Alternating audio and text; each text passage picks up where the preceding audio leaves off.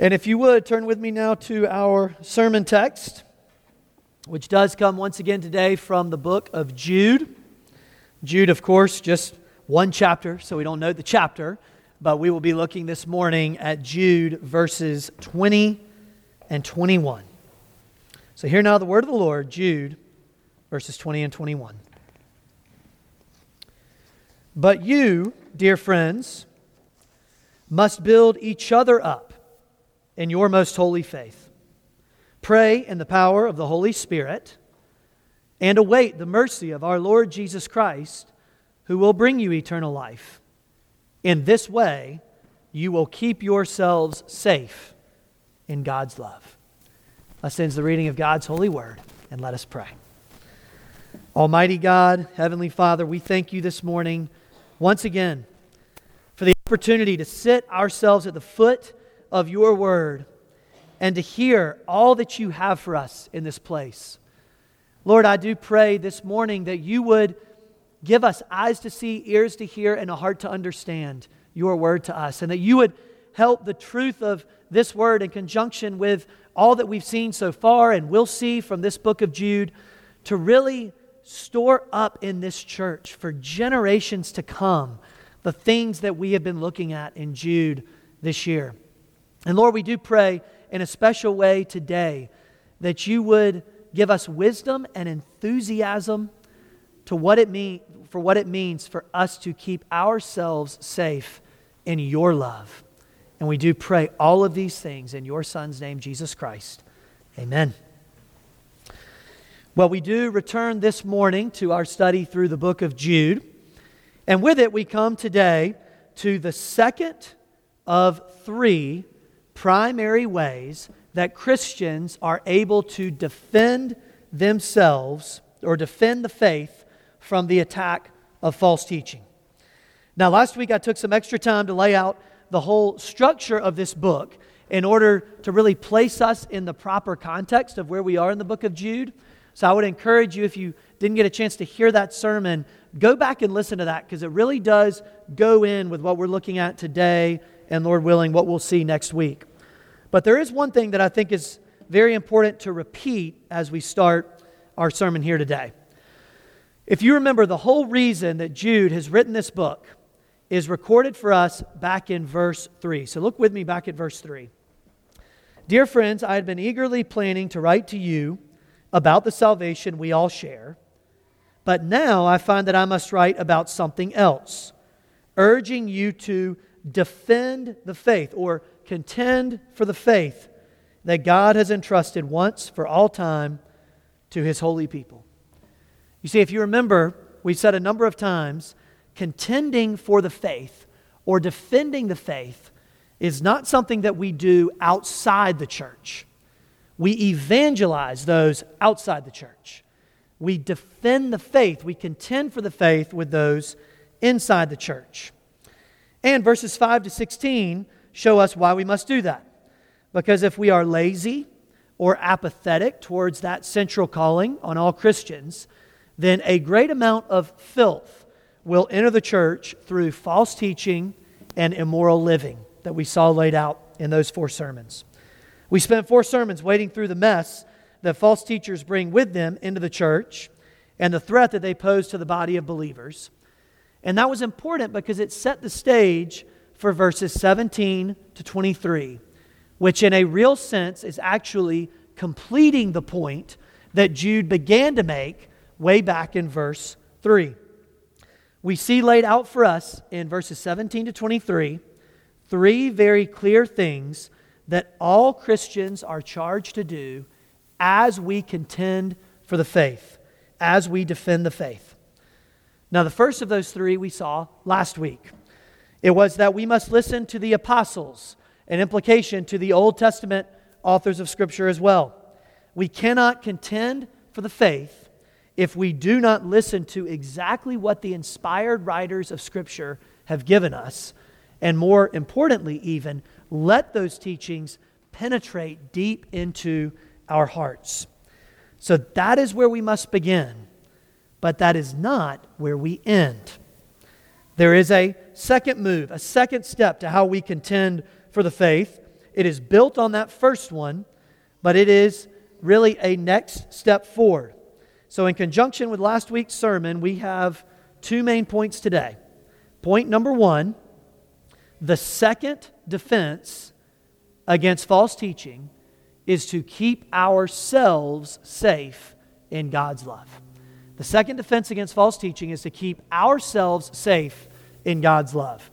And point number two, we keep ourselves safely in God's love only within a community.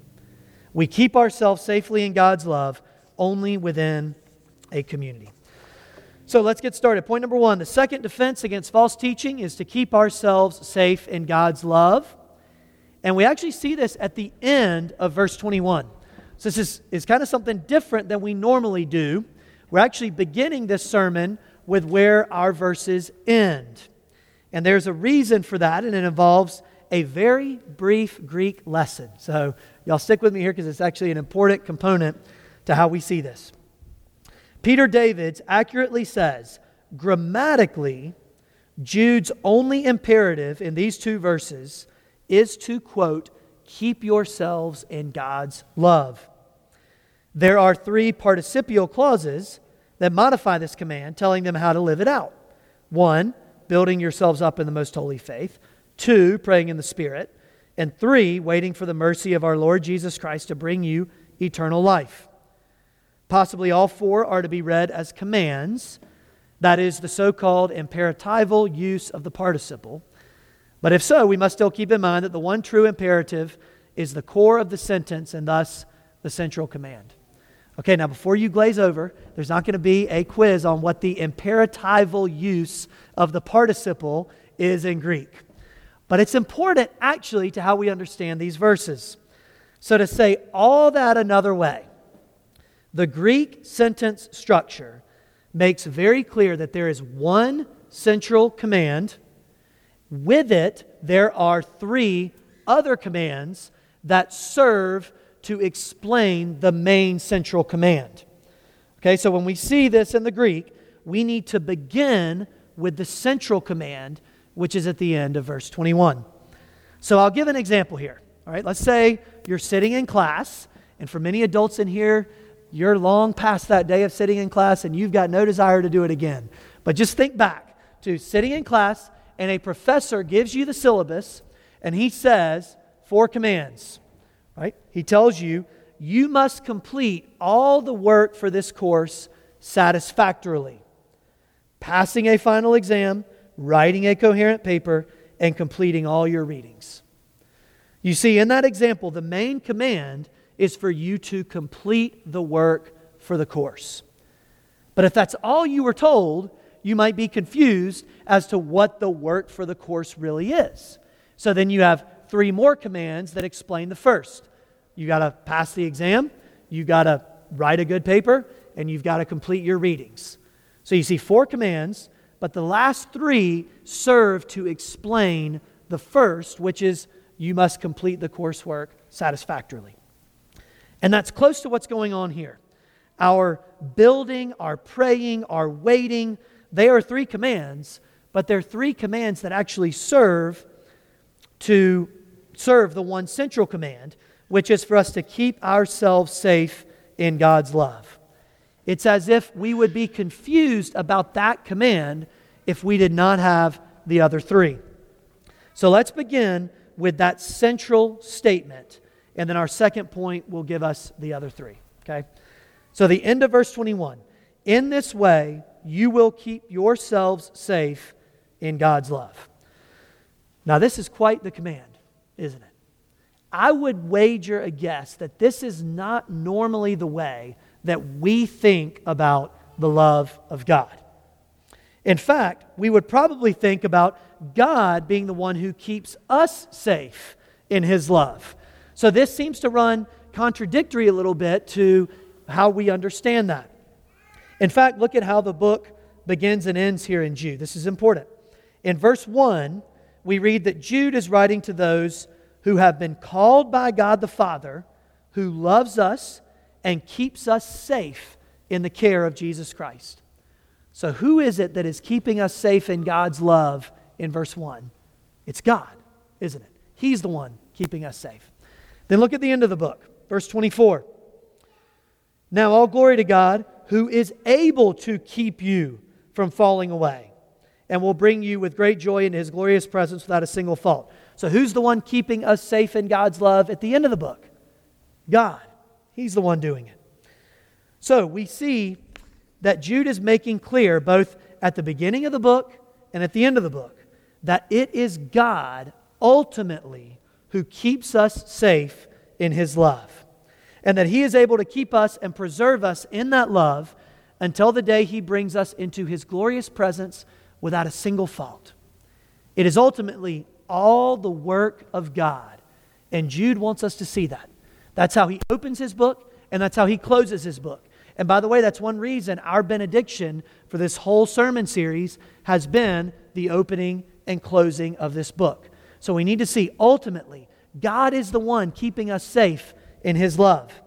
And yet, verse 21, we are called also to keep ourselves safe in God's love. That sounds like the exact opposite, doesn't it? But it's actually Jude following with his big brother, Jesus. So, listen to what Jesus says in John 15:9. He says, "Now you remain in my love." Douglas Moo notes about that. He says, "Christ loves us unconditionally, yet we have the obligation to remain within His love for us." To say that another way, the fact that God keeps us safe in His love does not mean that we don't also have the obligation to keep ourselves safe in the love of God, for us to remain in His love. Now, I think what is helpful for me here is to think of the parable of the prodigal son. I think that's a parable that most of us are very familiar with. When you think back to that example, remember, the younger brother disowns his father and foolishly runs away from home with his half of the inheritance, which is essentially telling his father, "I wish you were dead." He takes that half of the inheritance, and then as he runs away, he begins to squander it. But the first question here is, does the father ever stop loving his son? He does not. He goes out continually looking and watching for his son to return home. His father continues to love his son deeply. And yet, while the son is away, and even as his father is continuing to love him, does the son have the experience of his father's love? He does not. He doesn't even know that his father is continuing to love him. He is being foolish and wild and living an immoral and ungodly life, by the way, very similar to what these false teachers are encouraging members of the flock to do. And he even convinces himself that his father must not love him anymore, that he could never return home as a beloved son, and he just hopes when he returns home to be a servant in his father's house. But what happens when he returns home?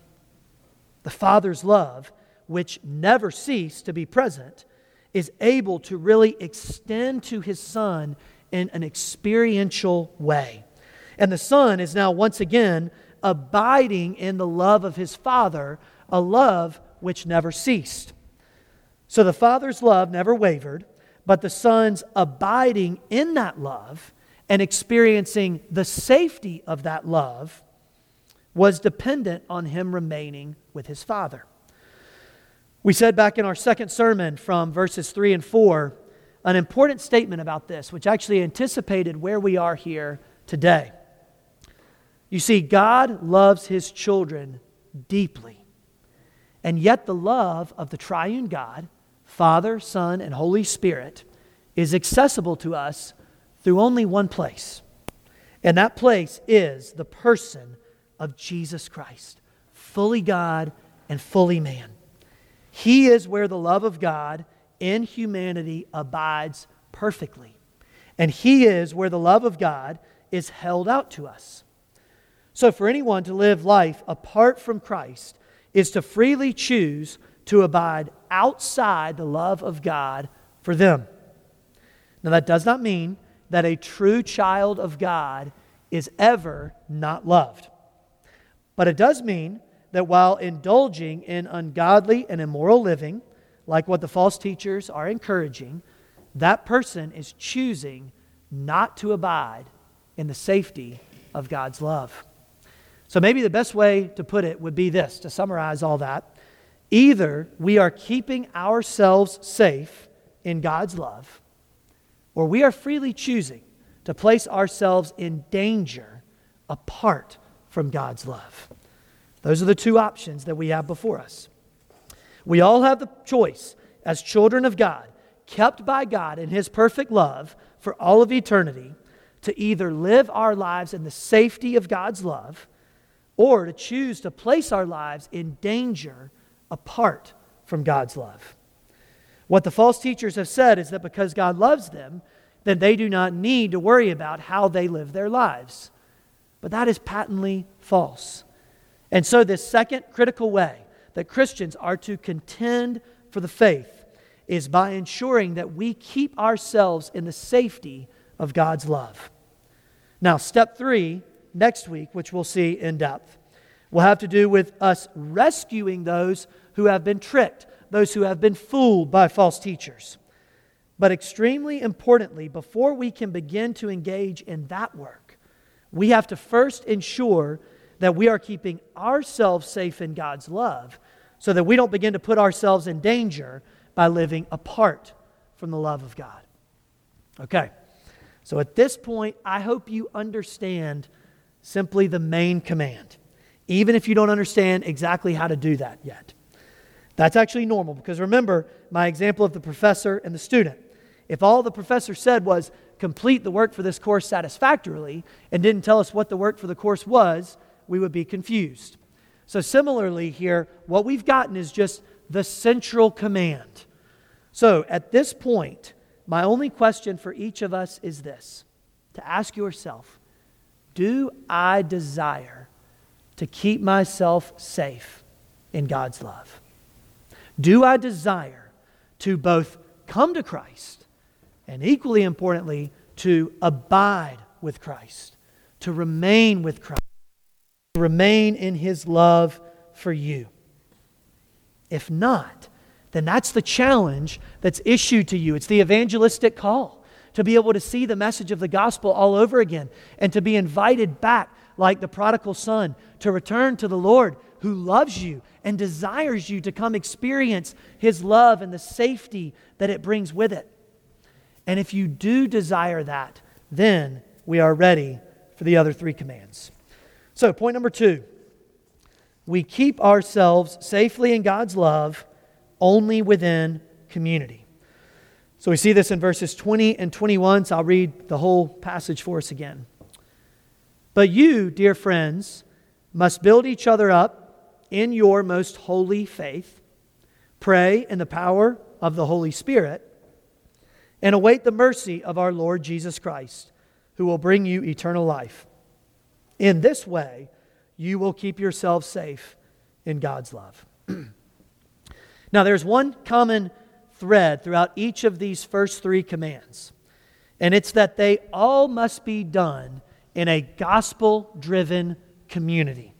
There is a decisively communal aspect to all 3 of these commands. This is to say, if you read these 3 commands and think that this is something you can do as an individual Christian apart from a local community of believers, then you've already started off wrong. Because remember, this is all about contending for the faith within the church community. And we get that clearly at the opening of verse 20, where Jude calls us again his dear friends, translated beloved. So if you've been with us, you remember that's how he started verse 17, which connected us all the way back to what he said in verse 3. This is the 3rd time. Jude loves 3s. He loves trifectas. This is the 3rd time we've seen this come up. So we see that each supporting command has to do with the community of faith. So let's take just a few minutes on each of these 3 commands. First, we see the command for us to build each other up in our most holy faith. And again, this is a direct connection to what Jude said in verse 3. Remember back in verse 3, he called us to defend the faith, not our subjective faith, but the faith, right? The faith once passed down to all generations of Christians. Douglas Moo says, as in verse 3, faith here means what Christians believe, the doctrinal and ethical core of Christian identity. This is what the false teachers were threatening. Therefore, true believers must devote themselves to the faith with renewed dedication. Okay, to say that another way, we live in a very wishy-washy, evangelical Christian world, where many Christians believe that the way to grow in Christ is to just become more happy and more passive. Right? This is where we get the idea of let go and let God. Let go and let God, which becomes the mantra of this thought. But man, and y'all, I don't want to be too harsh here, but what a wicked statement of false teaching to actually embrace.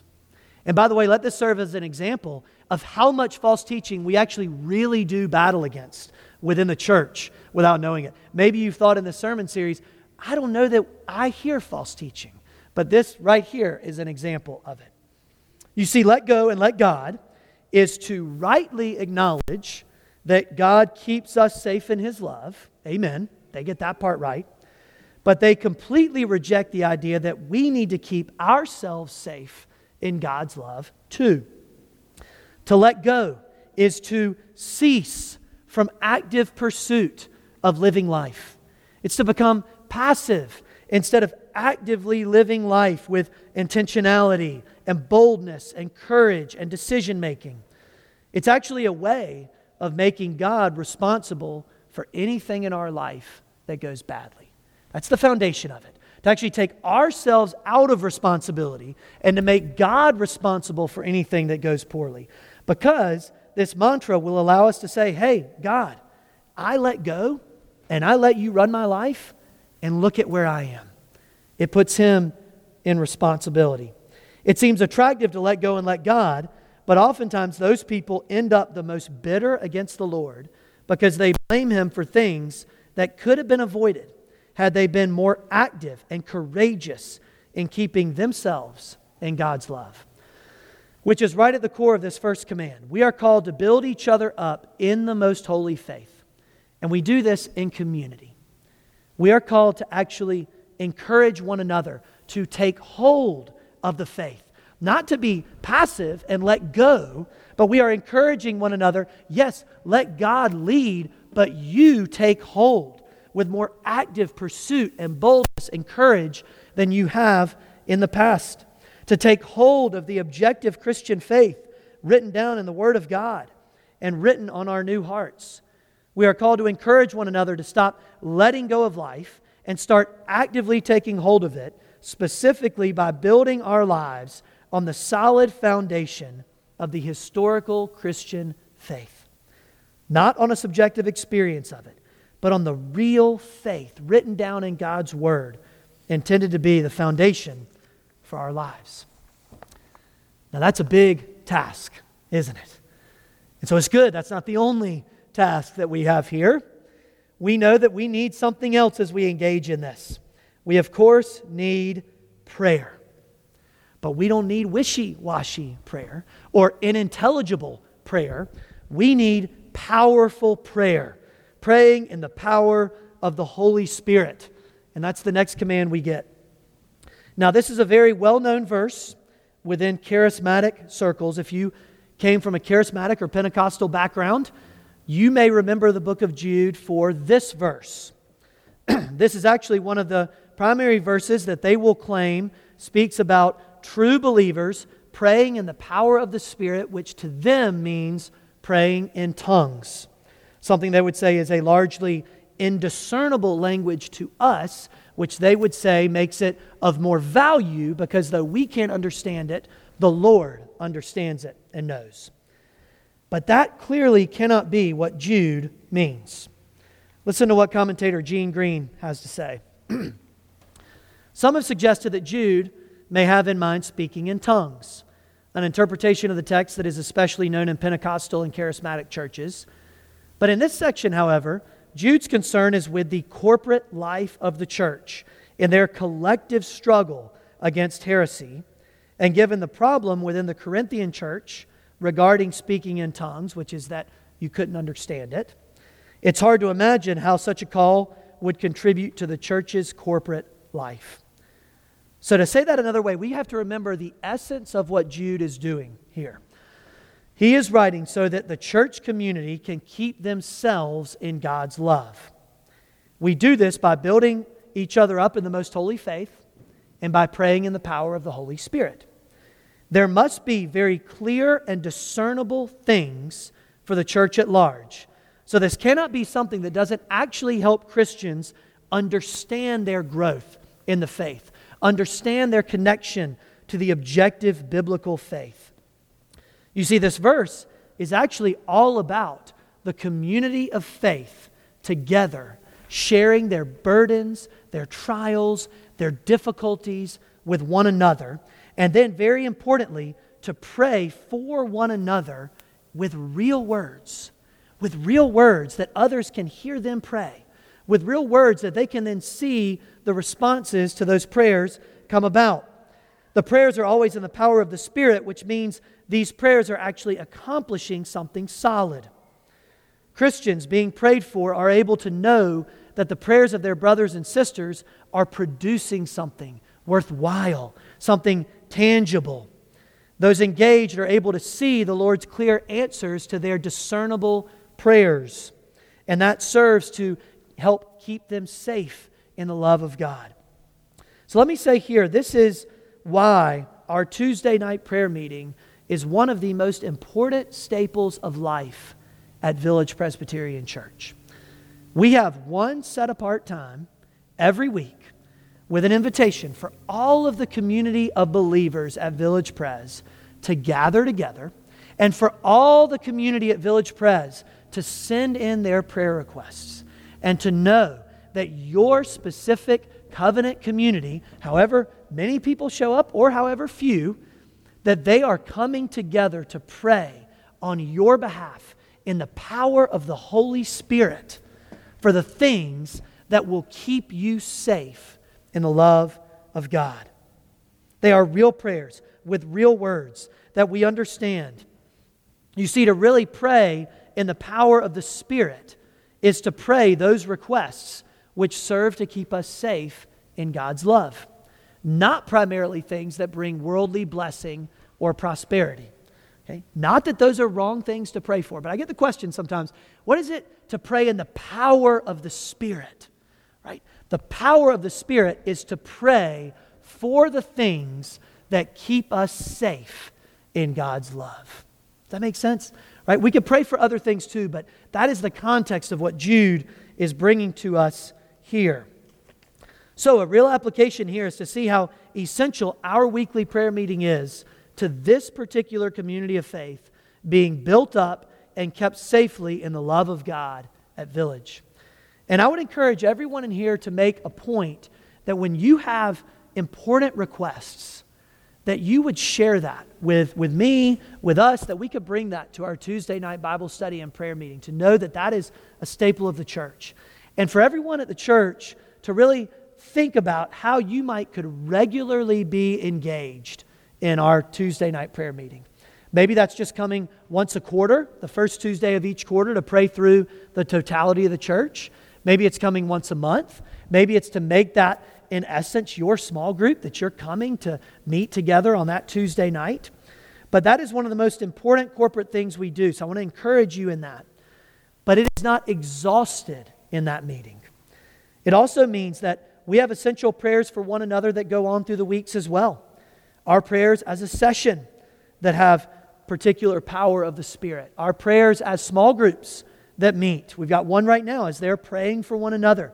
Prayers in the counseling room, or as we're sharing our burdens with one another over coffee or lunch, or just your prayers at night of knowing the burdens within this church. This is to pray in the power of the Spirit for the things that keep safe those at our congregation.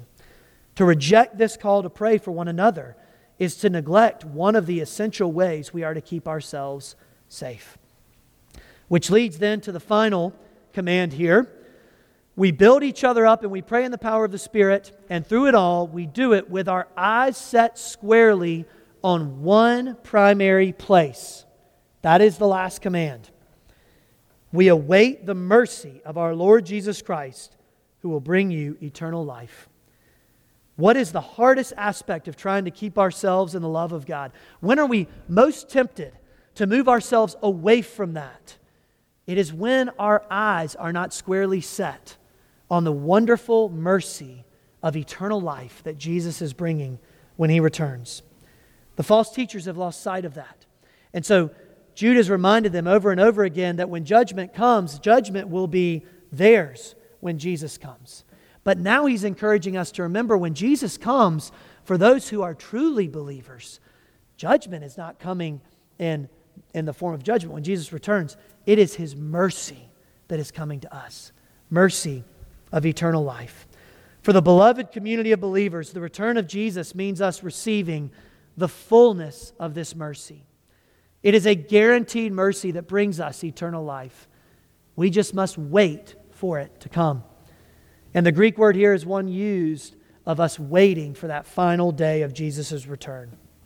You see, the clear calling is to wait with a certain hope for the guaranteed mercy that is even now being kept for us by God through Jesus Christ. So we are keeping ourselves in God's love when we are patiently looking with all hope to the certain mercy that is to come. And here is the thing, let me ask, aren't we so tempted to give ourselves to immoral living that false teaching promotes when our eyes are taken off of that? We begin to lose hope. We begin to lose faith. We begin to live outside of that love when our eyes are taken off of that. So we know that left to our own isolated walks with the Lord, we will be all the more tempted to be passively overrun by unhelpful living in this life. So the antidote to that is that we need the community of faith here. We need one another to encourage us to redirect our eyes to the soon-to-come return of Jesus Christ in this gospel-driven community. So brothers and sisters, as we close this morning, I want to challenge our whole congregation, me included, to take seriously this calling for us to do all the things we've seen here this morning together as a body. We need one another. And the vows we've taken before God inside this community is the promise to do the things we've worked through in these verses. It's the promise to do these things, to build one another up, to pray for one another, to redirect our eyes together to the mercy that comes so that we can be kept safe in the love of God. Now, we also have vowed to one another that when we fall, we will rescue one another out of that place. And that will be a sermon for next week, Lord willing. But before we do that, we must make sure that we keep ourselves safely in God's love first.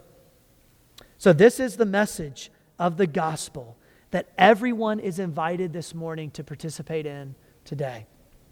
If you're not a member of this church and you want a community of faith who professes before you to do these things, then I would encourage you to join our community of faith. This is something we want to commit with you to do alongside you. And if you are someone who hasn't yet given your life to become a slave of Jesus Christ, who loves you and preserves you, and you're still a slave to the world, the flesh, and the devil, who hates you and aims to destroy you, then our community here at Village Pres not only wants you to turn to Jesus for salvation, but we also want to commit with you, to help defend the faith and contend for the faith with you, to build you up as a maturing Christian, because we know we will need you to do the same for us. And if you are a member of this church, then I hope today's sermon and these verses in Jude will be ones that you will ponder on, that you will think about, that you can return to again and again to see a really clear articulation of our calling to one another as a community of faith. You see, how do we contend for the faith here at Village Pres? Well, we must listen to the apostles and the prophets, both the Old and the New Testament, letting their words penetrate deeply into our hearts and drive our living. And second, we must make sure that we collectively keep ourselves safe in God's love by building each other up, praying for one another in the power of the Spirit, and continually directing one another's eyes to the mercy of Christ that is guaranteed to come when He returns.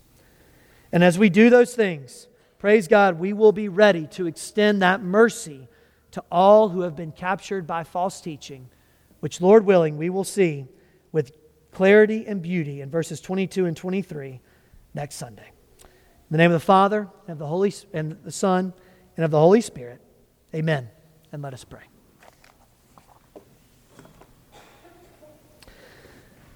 Dear Heavenly Father, we thank You this morning for Your word to us.